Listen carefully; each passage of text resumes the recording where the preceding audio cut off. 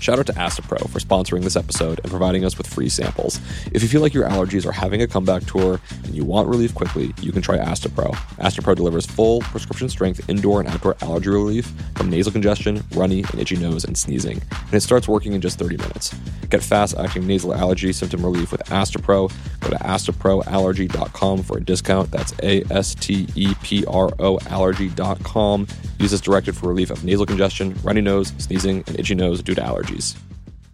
Apple Card is the perfect cashback rewards credit card. You earn up to 3% daily cash on every purchase every day. That's 3% on your favorite products at Apple, 2% on all other Apple Card with Apple Pay purchases, and 1% on anything you buy with your titanium Apple Card or virtual card number. Visit apple.co/card calculator to see how much you can earn. Apple Card issued by Goldman Sachs Bank USA, Salt Lake City branch, subject to credit approval. Terms apply.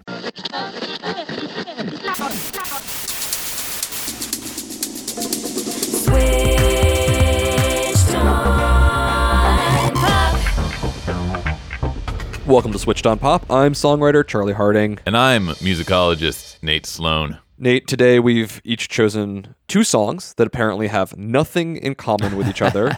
Right. But underneath the surface, if you dig way too deep, as we are wont to do, right, they are surprisingly similar. So what two songs have you decided on? My two songs are currently vying near the top of the pop charts. They are Taylor Swift's Look What You Made Me Do. Oh, look what you made me do. Look what you made me do. Look what you just made me do. Look what you just made me do. And Cardi B's Bodak Yellow. I don't dance now, I make money move. Say I don't gotta dance, I make money move. If I see you now. And I made some very different choices with Clean Bandit and Julia Michaels have released a new track called I Miss You. I miss you, yeah, I miss you.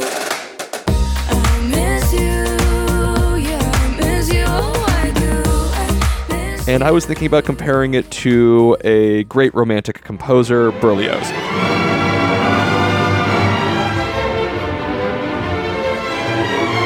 And his Symphonie Fantastique, which is a completely absurd connection to make, but it's going to work, I promise you. Wow. Charlie, I mean, I love that Hector Berlioz is getting some play on our show. It's about time. Been too long. Yeah. In our before show coin toss, it was determined that you would go first. And that was luck, but perhaps kismet too, because I am so fired up to share this with you, Charlie. I'm so excited. What is it? You know, these songs on the face of it seem very different, right? Bodak Yellow and Look What You Made Me Do. The thing they have in common is that they're both at the top of the pop charts. But these two songs seem like polar opposites in so many ways. And when Bodak Yellow vaulted over Taylor Swift to become the number one song in the nation, I think a lot of people applauded that because they see Cardi B as being more authentic, sincere, and having a more compelling rags to riches story than Taylor Swift, who is more associated with certain artificiality and privilege. I thought she was gunning in the artistic realm of authenticity. Taylor Swift? That's what she's going for. Authenticity doesn't seem to apply to a music video that literally has all her different manifestations of herself on parade as a sort of visual evidence of the multiplicity of identity or something. Fair enough. Anyway, table that, Charles. Tag it. We'll come back to it. Sure. Put it in your rucksack. We might need it later. Not only are these two artists sort of opposed, these two songs seem very opposed. Taylor Swift, we have this sort of ornate Baroque pop music modeled after like Michael Jackson's Thriller or something. Yeah. Produced by a now pop titan, Jack Antonoff. Yeah. Cardi B tapping into more of a raw, more stripped down trap aesthetic. Yeah. These songs would seem to have very little in common. And yet when I was looking at them, I've maybe found one bridge that can get us from one to the other and connect Taylor Swift to Cardi B. Okay. Take me there. In order to do so, we have to go to the chorus of each of these songs. Okay. Let's travel to the chorus of Taylor Swift to begin. Oh, look what you made me do. Look what you made me do. Look what you just made me do. Look what you just made me. Ooh, look what you made me do. Look what you made me do. Look what you just made me do. Look what you just made me. You mean Right Said Fred? I'm too sexy for my shirt. Too sexy for my shirt. So sexy it hurts. Yes, the song certainly has a debt to the makers of I'm Too Sexy for My Shirt. Yeah, this is a very strange choice for a chorus, and I think surprises many listeners. I had probably expected something very melodious and hooky, just given Taylor Swift's past of being pretty famous for writing great choruses that you can't forget. But there's no melody here. No, you're so right. When I think of Taylor Swift, I think of this brilliant melodist, something we analyzed way back in episode 2, Charlie. Do you even remember that? That was so long ago. We were so young then. We were like Speak Now era Taylor. You know, I mean, we were so innocent and doe-eyed. And we loved identifying certain melodic motives that appeared again and again throughout Taylor's oeuvre. Right. We do not get that here. No. It is just in your face. Yep. There's no melody. It's just spoken. Yes. And I think this chorus has been very divisive. When I ask people about it, it's very much a love-hate thing, right? People have strong reactions to this chorus either way. Isn't that the intent? Look what you made me do. Yeah, absolutely. Right? It is provocative. And honestly, I'm not sure how I feel about it. Some days I wake up and I love it. Other days I wake up and I can't stand it. Yeah. Either way, I feel like there's something undeniably catchy about it. And I wanted to try and figure out what that was. And the answer I've come up with is that it has to do with rhythmic displacement. Okay. I think the whole catchiness of this line lies in a kind of inexact repetition. So let's break down this chorus. Okay. The first line of the chorus is, ooh, look what you made me do. Ooh, look what you made me do. It wasn't my fault. I didn't do it. The next line of the chorus repeats that phrase exactly. Yeah. I'll do both of them Yeah. in a sort of dramatic reading, okay? Ooh, look what you made me do. Look what you made me do. Ooh, look what you made me do. Look what you made me do. So those are like exact copies of each other, right? Yes. Same rhythm, same phrasing, same everything. Yes. Then on the next one, we get a variation. Instead of, ooh, look what you made me do, we have, look what you just made me do. Look what you just made me do. Look what you just made me. Oh, I just did it. Right, and you're right to highlight that word just, because that wasn't there in the first two repetitions, right? We just added that just into the phrase. And that's kind of an innocuous word to throw into this chorus. But by adding this one additional word, it creates then an additional rhythmic beat so that once we repeat this new phrase, look what you just made me do, look what you just made me do. Look what you made me do. Look what you just made me do. Look what you just made me. Something happened there. Something significant happened there when we repeated that line. Adding the just sends one of those words a little further than we originally heard it, so to speak. It kind of pushes everything out of alignment. You see what I mean? But couldn't this just be like a random vocal improv? It's like, I'm just changing it up a little bit. It could be. Who am I to say what happened in the studio to arrive at this chorus? I'm only testifying to how it affects listeners. Oh. I'm not speculating about the intentions behind its composition. I'm offering an interpretation of how we respond to it. But what you're saying is that no matter how it was thought up, it actually fundamentally changes the structure of this chorus? Yes, and here's the crux of it, Charles. In the first line, which is, again, ooh, look what you made me do. Yeah. We have a really strong emphasis on that syllable ooh. First as the word ooh, and then as the word do. Ooh, do. Both of those give ooh a really strong prominence because ooh falls on the downbeat. Will you give me 2 bars of 4 beats, please, Charles?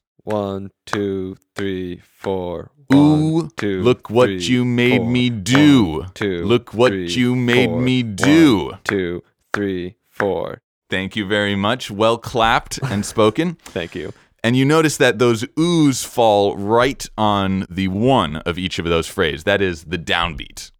a beat that we feel very strongly. We're at home. Now, when we add the just, let's see what happens. Charles, can you count me in, please? 1, 2, Look what 3, you just 4. made me do. Look what you just made me do. 1, 2, 3, 4. Your tempo was fluctuated a little bit that time. We'll work on it. But nevertheless, I think what you see is that something happened when we added that just.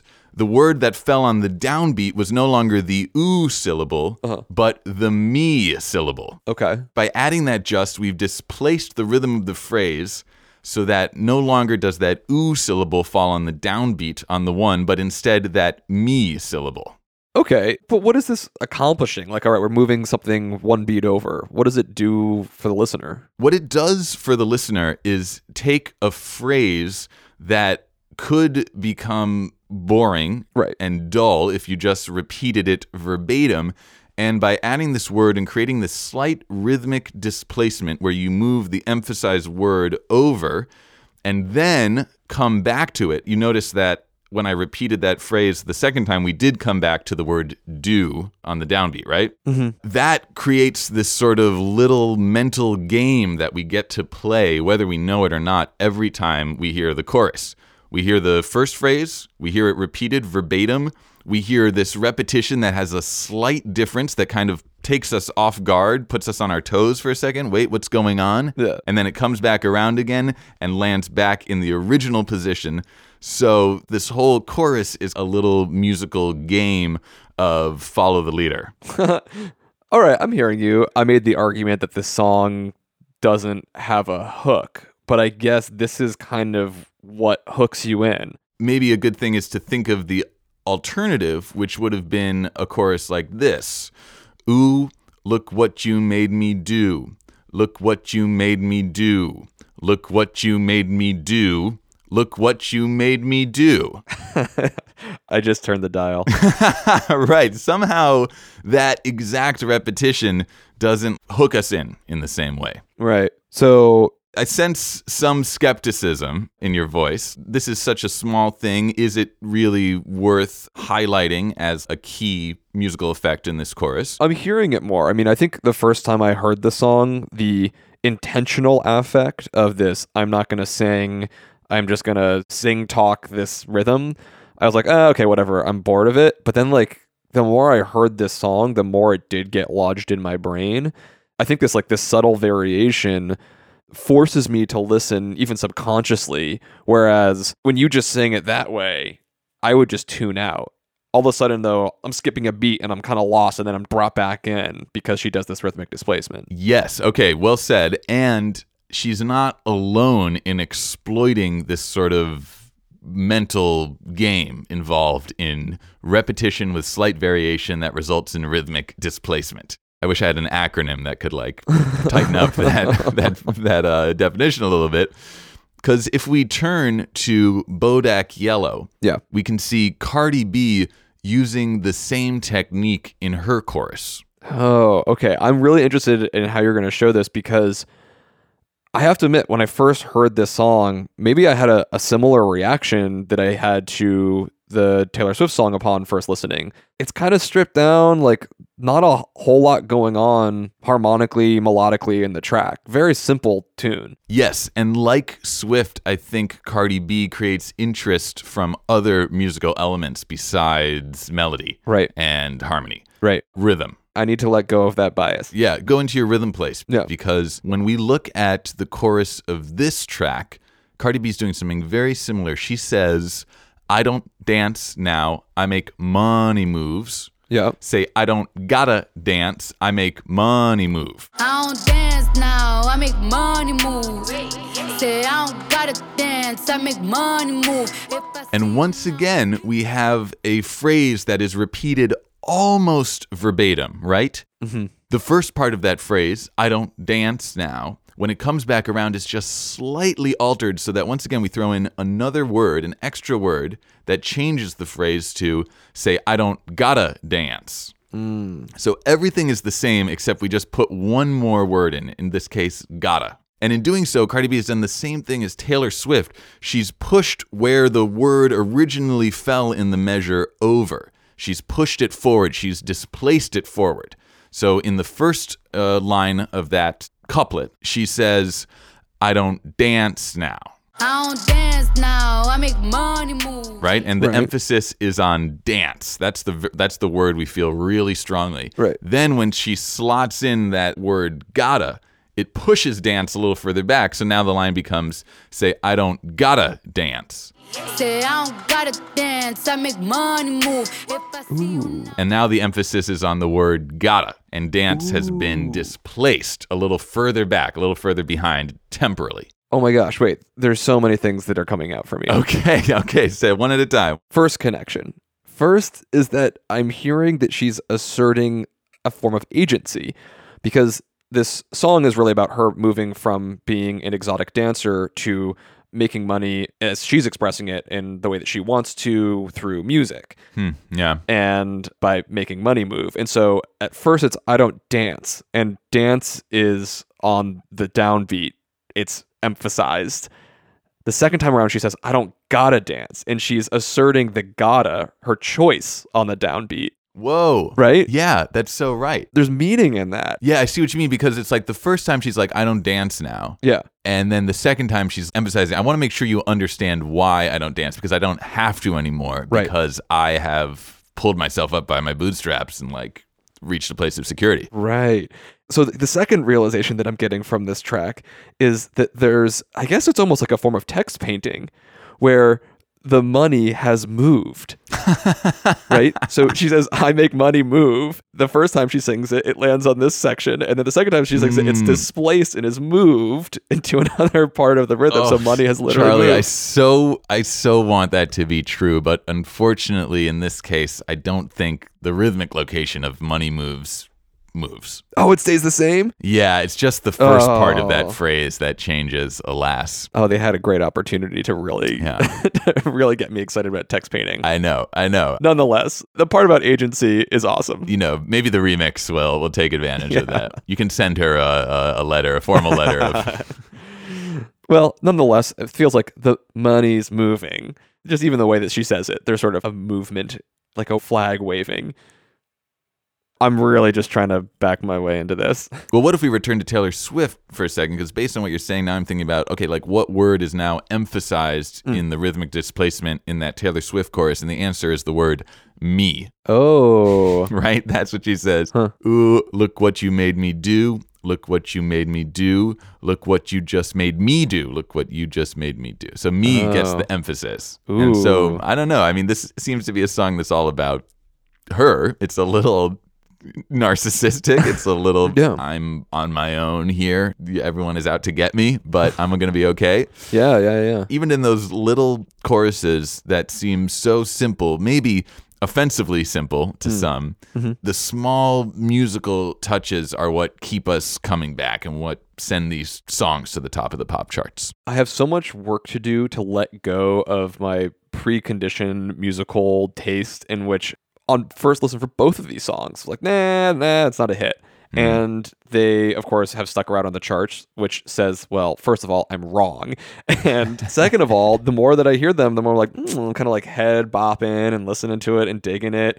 And so these elements, which I might pay less attention to, are actually doing something really effective in creating a, if you will, like air quote, untraditional hook. Yeah. And boy, oh boy, does it work. Well, I'm really satisfied that I was able to persuade you. And now I have to say, I am just awaiting with bated breath the connection that you're going to draw between Clean Bandit and Hector Berlioz, the great 19th century composer. Yeah. But I want to say that just as you entered my analysis with an open mind, so I will for yours. Wonderful. I'll catch you with that on the other side of this break. See you there.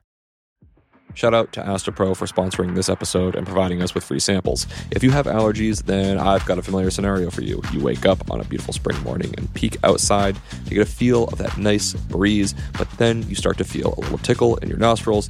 That tickle is the spring air telling you to go be a hermit and avoid the outside because you'll soon be a sniffling, sneezing mess. But don't listen to it. Allergies suck, but a good nasal spray makes all the difference.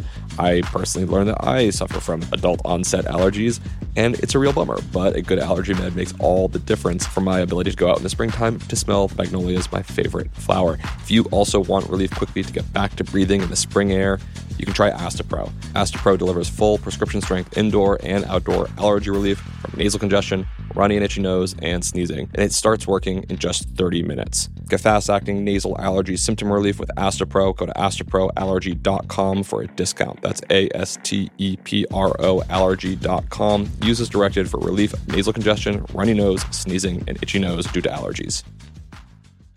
Apple Card is the perfect cashback rewards credit card. You earn up to 3% daily cash on every purchase every day. That's 3% on your favorite products at Apple, 2% on all other Apple Card with Apple Pay purchases, and 1% on anything you buy with your titanium Apple Card or virtual card number. Visit apple.co/card calculator to see how much you can earn. Apple Card issued by Goldman Sachs Bank USA, Salt Lake City branch, subject to credit approval. Terms apply.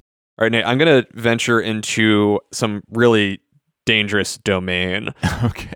I'm really about to get into your domain, into the more musicological world, and in particular, looking at a great masterwork of music that I probably don't have the requisite skills or pedigree to do so. But you know what? This show is all about interpretation and what we hear, and I think I have found an absolutely ridiculous connection that I want to share with you. I can't wait. So I got this recommendation over email from a listener named Stuart, who requested that we cover the new song I Miss You by Clean Bandit featuring Julia Michaels. And I really like this song. I'd been listening to it over and over this weekend when I actually found my way to the symphony. And I made this totally absurd connection. So what I want to do is brave a comparison between I Miss You and Berlioz's Symphonie Fantastique. It might sound ridiculous, but let's just take a listen and see, do you think there's anything immediately in common? Okay, yeah, let's do it. So let's drop the needle on I Miss You right on the chorus. I miss you, yeah, I miss you.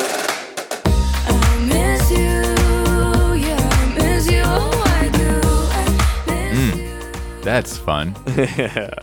And for good measure, let's check out the Berliner Philharmoniker playing Berlioz's Symphonie Fantastique. We'll jump into the first movement, a little bit into the song where the main melody comes out. Wunderbar.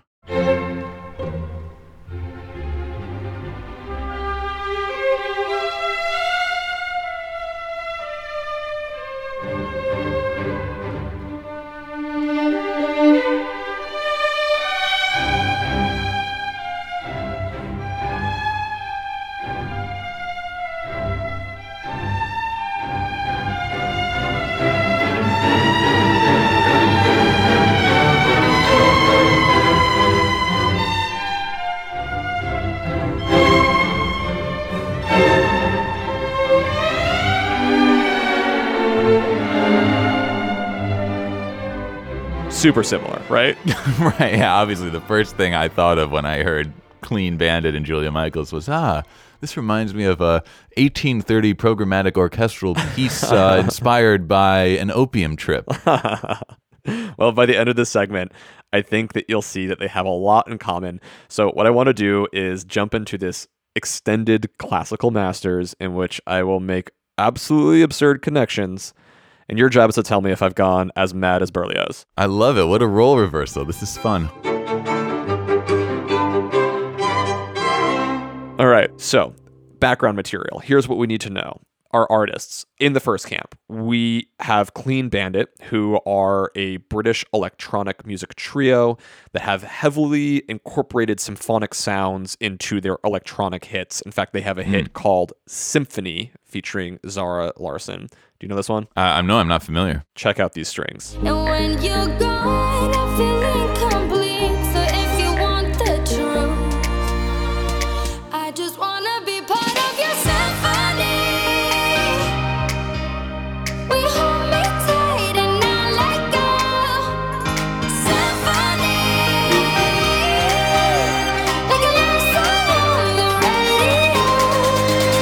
We hold me tight and not let go.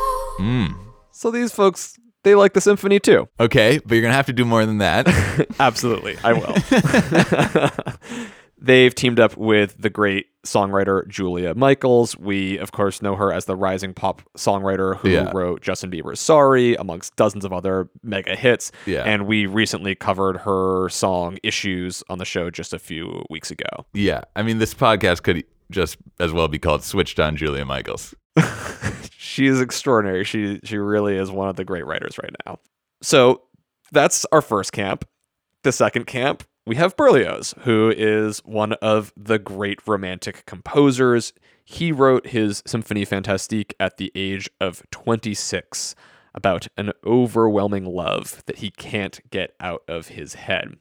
And what both of these songs have in common is that they're both about a broken and unrequited love. And before you say, all right, everybody writes love songs and heartbreak songs, what I want to do in making a connection is demonstrate that they build this idea of love by burying it deep inside the musical content. And that music, specifically a melody, reveals the real meaning of this idea of love.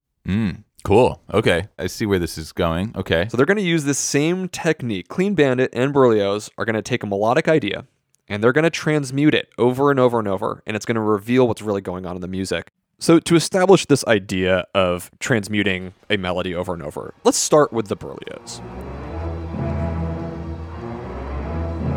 In his piece, he has 5 movements that are basically a journey from love into despair.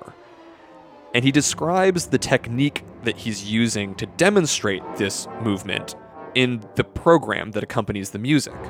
Right? He actually handed out a program. As you pointed out earlier, they've actually called this program music, where there's sort of a narrative thrust, even though there is no lyrical material. So let's go backwards into the program notes that he wrote in 1845. The author imagines that a young musician, afflicted by the sickness of spirit, which a famous writer has called the vagueness of passions, sees for the first time a woman who unites all the charms of the ideal person his imagination was dreaming of. And by a strange anomaly, this beloved image never presents itself to the artist's mind without being associated with a musical idea. The melodic image and its model keep haunting him ceaselessly. It transitions from this state of dreamy melancholy, interrupted by occasional upsurges of aimless joy, to delirious passion with its outbursts of fury and jealousy. Well read, Charles. Yeah. The name he would sometimes give that melody was the idée fixe, sort of the obsession. Right. This idée fixe presents a sort of reverse hero's journey. Right. And the first time we hear it, it's this passionate and lush melody that introduces the melody of his potential love, right? Right.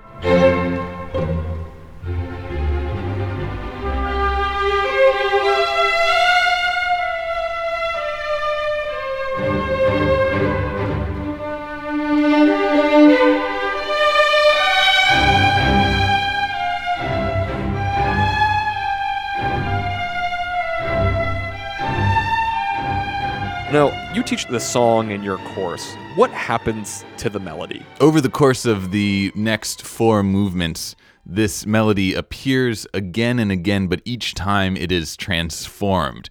And as you said, this is sort of a reverse hero's journey, a descent, if you will. And as we hear the melody transform, it goes from this beautiful kind of noble, inspiring melody to this dark, almost mocking, evil twin version of that original beautiful melody. Right. So the first time we hear it, it's in the movement called Passion. And by the time we're even halfway through the symphony, which is almost an hour long, he's galloping in a field and the melody comes back to him, but already it's taken on a new sensibility. There's some discord in it. It's not going well. Right.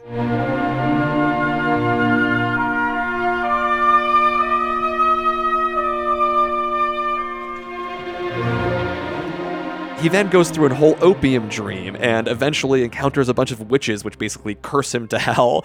And in the final moments of the symphony, the melody is just like all falling apart. But it's still there, right? Like the sort of the roots of that initial passion are in there, but are instead enveloped in darkness.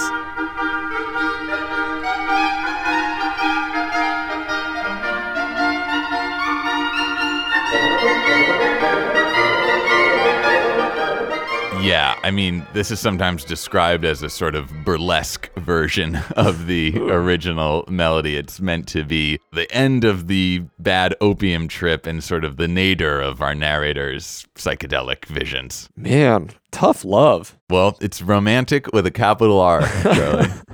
Okay, so I could talk about the symphony forever because it's unbelievably beautiful, and I just had goosebumps going up and down my spine when I saw it. Anytime you just want to do a whole podcast on Berlioz's Symphonie Fantastique, say the word. All right, it's possible. Bonus episode. Right. Let's get back to the heart of what our show's about. Pop music. Oh, yeah, right, okay. So I think that Clean Bandit and Julia Michaels are doing basically this exact same thing, but I'm going to say that they're doing it in reverse. It's actually maybe a more proper hero's journey. They're going to build up fragments of a melody until we finally hear the full thing. Oh, cool. And what seems like maybe just a nice little hooky EDM-y melody, I think actually has much deeper meaning than we would initially hear. Cool. So let's see how they do this by building up part by part of the song. We're going to jump right in and listen to the intro of I Miss You.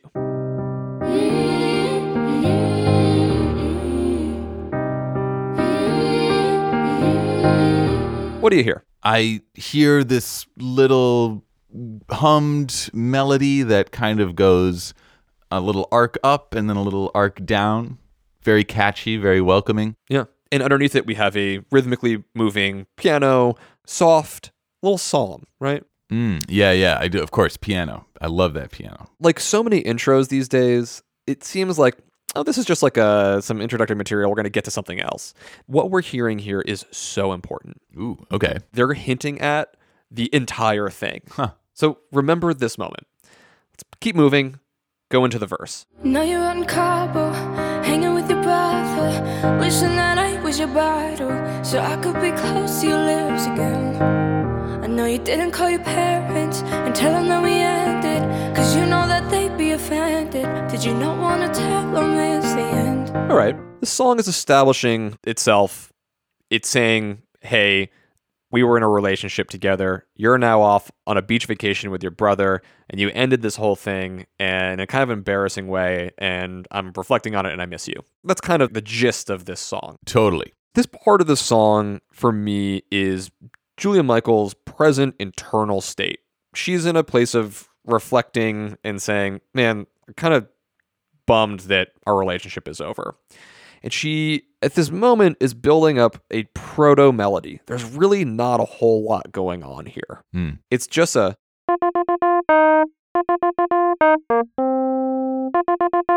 really very simple. Totally. Almost one note. Right. The song continues. We're going to move into the pre-chorus, and we're going to see that this proto-melody, kind of like Berlioz's in reverse, is going to construct itself. Berlioz deconstructs the melody. Here we're going to construct a melody, which is going to tell you the nature of her lost love. Right on. And I know we're not supposed to talk, but I'm getting ahead of myself. I get scared when we're not, cause I'm scared you're with somebody else. So I guess that it's gone, and I just keep lying to myself. I can't believe it. So we've moved from this internal, I'm bummed you're gone, to sort of this more reflective state of her relationship. And two really important things happen here. Actually, a handful. So the first thing that happens is we get some new harmonic material. The chords are changing, creating some momentum. And underneath it, these lush strings, some of that symphony that for me is sort of just emphasizing this reflective state where she's talking about, I know we're not supposed to talk and I'm getting ahead of myself. I guess that it's gone and I can't believe it. She's kind of, in this sad reflective spot. Most importantly, her melody starts to open up and outline the direction that we're going. Oh, okay. So moving from a Right, that's sort of the first melody we heard. Right, that was the verse melody, yeah. Now we've got...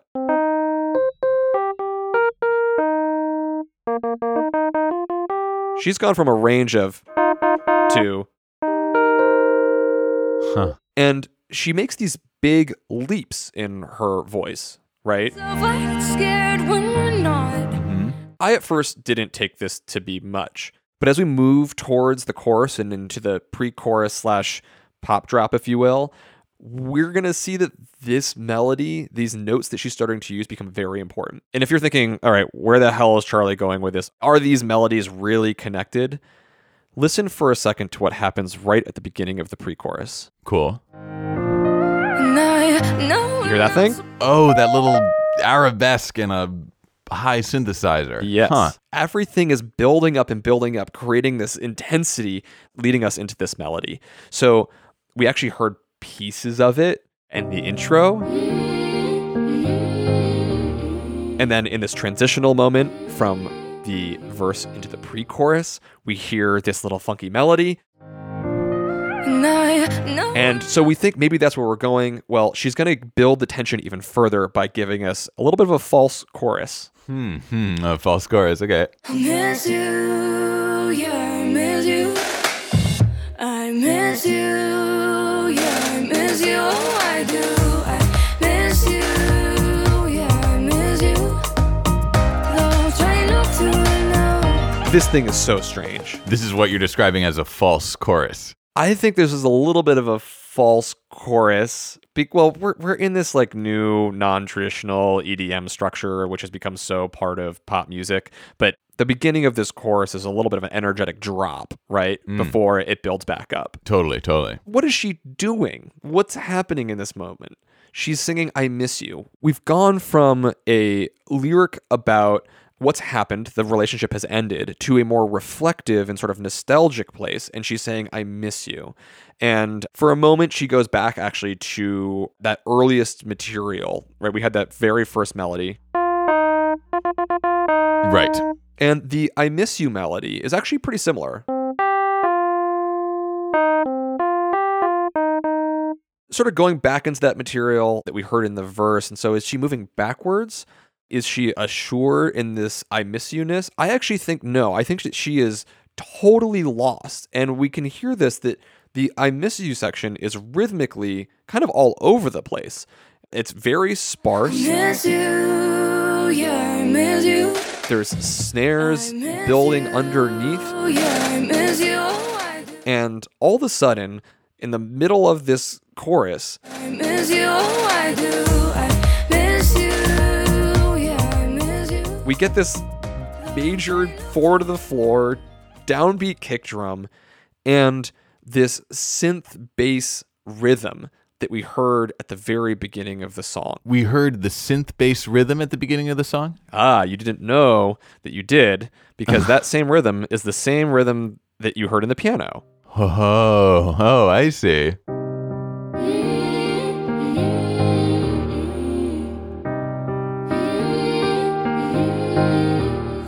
Miss you, yeah, I miss you. Though try not to know. Right? Oh, okay. So the piano part from the song's intro has now been transmogrified in the chorus into like a synth bass, super powerful and percussive kind of rhythm. Okay, interesting. That's right. So where I'm going with all of this is that she's building up to the moment immediately after the chorus, this sort of drop moment. And right before she lands in it, she says, I'm trying not to remember right now. Yeah, I love that line. Trying not to. Not succeeding. Not succeeding. Because what happens in this post-chorus drop moment? She starts to hum that melody that she sings at the very, very beginning. Oh, cool.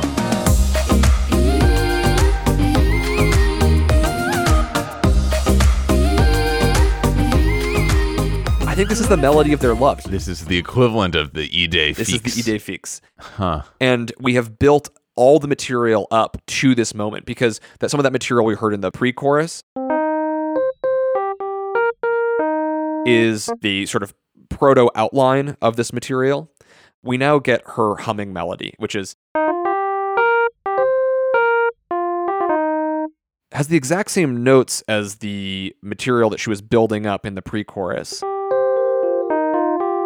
Oh, wow. So I think that as she moves from this mental state of being bummed about the relationship being over to kind of reflecting back on the relationship and trying not to be missing this person, she's actually invoking the romantic love that she had experienced in their connection.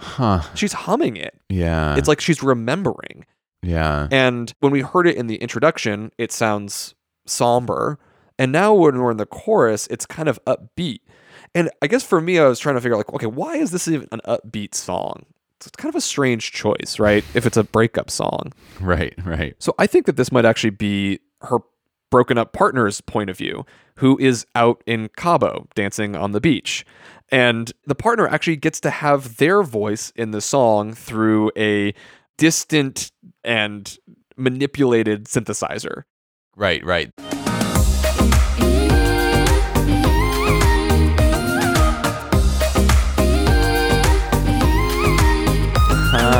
Okay. Right, so she's singing the melody of her partner, and as they're kind of like singing off in the distance, dancing on the beach in Cabo. And if you're still thinking like, wait a minute, are these melodies really connected? I have one more piece of evidence for you. I want to take you to the bridge. Take it to the bridge. So I saved all the texts, all of the best over the years, just to remind myself of how good it is. Are you talking about that last line, just to remind myself of how good it is, or was? Sort of pointing to the uncertainty of this relationship. Which then will take you right back into the chorus, her humming. Every time she invokes trying to not remember how much she misses this person, the person's melody just keeps coming back. But in the bridge, she's actually, again, alluding to the hook. She's singing, I saved all the text. I saved all the text, right? Right. So it's a derivation of the main melody. She says, I saved all the text. Which is very, very similar to the melody she's singing when she's humming. Because yeah. So do you hear how in this moment where she's saying, I saved all the text, and she's sort of building up, and she's playing this melodic line, which it's in a different rhythm. Those moments when she's singing about the sort of nostalgia of the relationship, she gets closer and closer to that main melody. I'm here, baby. You rounded the corner. I see Berlioz's Idée Fixe as being kind of used in the same way. Like it represents this phantom other who's not there, but whose DNA is all through this song. So I think Julia's done this thing in reverse, right? She's built up this melody from very scratch material, almost a nothing melody at the beginning. And then as she adds more material, it transmutes and forms itself into the main hook. And that main hook is the hook of her lover. And I see a really wonderful connection, even how they write about their past love. In I Miss You, Julia Michaels sings, and I know we're not supposed to talk, but I'm getting ahead of myself. I get scared when you're not, because I'm scared when you're with somebody else. I guess that it's gone, and I just keep lying to myself. I can't believe it. Berlioz says something similar in a letter. Can you tell me what it is, this capacity for emotion, this force of suffering that is wearing me out? Today, it is a year since I saw her for the last time. Unhappy woman, how I loved you. I shudder as I write it. How I love you. He writes later, I have found only one way of completely satisfying this immense appetite for emotion, and this is music. So you're saying that in sort of both these situations, music is the way you exercise these romantic, overwhelming feelings. Yeah, it's specifically feelings of loss over a love that's just not going to happen. What do you think? I'm persuaded. I mean, I see what you mean. It's a different approach because the melody isn't transformed from place to place depending on the context, as it is in Berlioz. But certainly the way that the melody comes back again and again in these different guises. Actually, okay. Even as I'm saying it out loud, I think it's a strong argument. Yeah, okay, I'm sold. I love it. I think the key is mapping every single time her mental state moves closer to a nostalgia for the relationship. There are more shared melodic notes between that and the romantic melody, which is the hook. The Idée Fixe. Yes, the Idée Fixe. Please. I don't think that that's going to pick up in pop music. Perhaps not. I see this mapping of mental state to this transmuting of melody. And again, I think it's happening in the reverse. It's a happy nostalgia, whereas for Berlioz, it goes not so well. Right. So that's what I've got. I love it. 2 pairs of songs that seemingly might have little in common. The deeper you look, the more connections we find. I love it. That was fun, Charles. I did reach out to some folks on Twitter to see if they had any interesting ideas for completely ridiculously dissimilar but surprisingly similar songs. And one listener put out the idea of Mr. Brightside and Beethoven's Ninth. Whoa, okay. That we got to hit the books for that one. I'm very intrigued. And so I have no idea the connection, but supposedly there's something there, and I want to continue this conversation about songs that are seemingly totally different and have some awesome connections that unite them. Definitely, if you have other fun ideas, I'm 100% on board. Yeah, share them with us online. That's what we got today. Roll credits. Switch on Pop was produced by me, Charlie Harding, and Nate Sloan. That dude. Our editor and mixer is Bill Lance. Our intern is Olivia Wood. Design by Luke Harris. You can find more episodes of Switched on Pop anywhere you get your podcasts. You can talk to us at contact@switchedonpop.com if you have ideas. Also on Twitter and Facebook at switchedonpop. We'll be back again in 2 weeks with another episode. And until then, thanks for listening. Thanks for listening.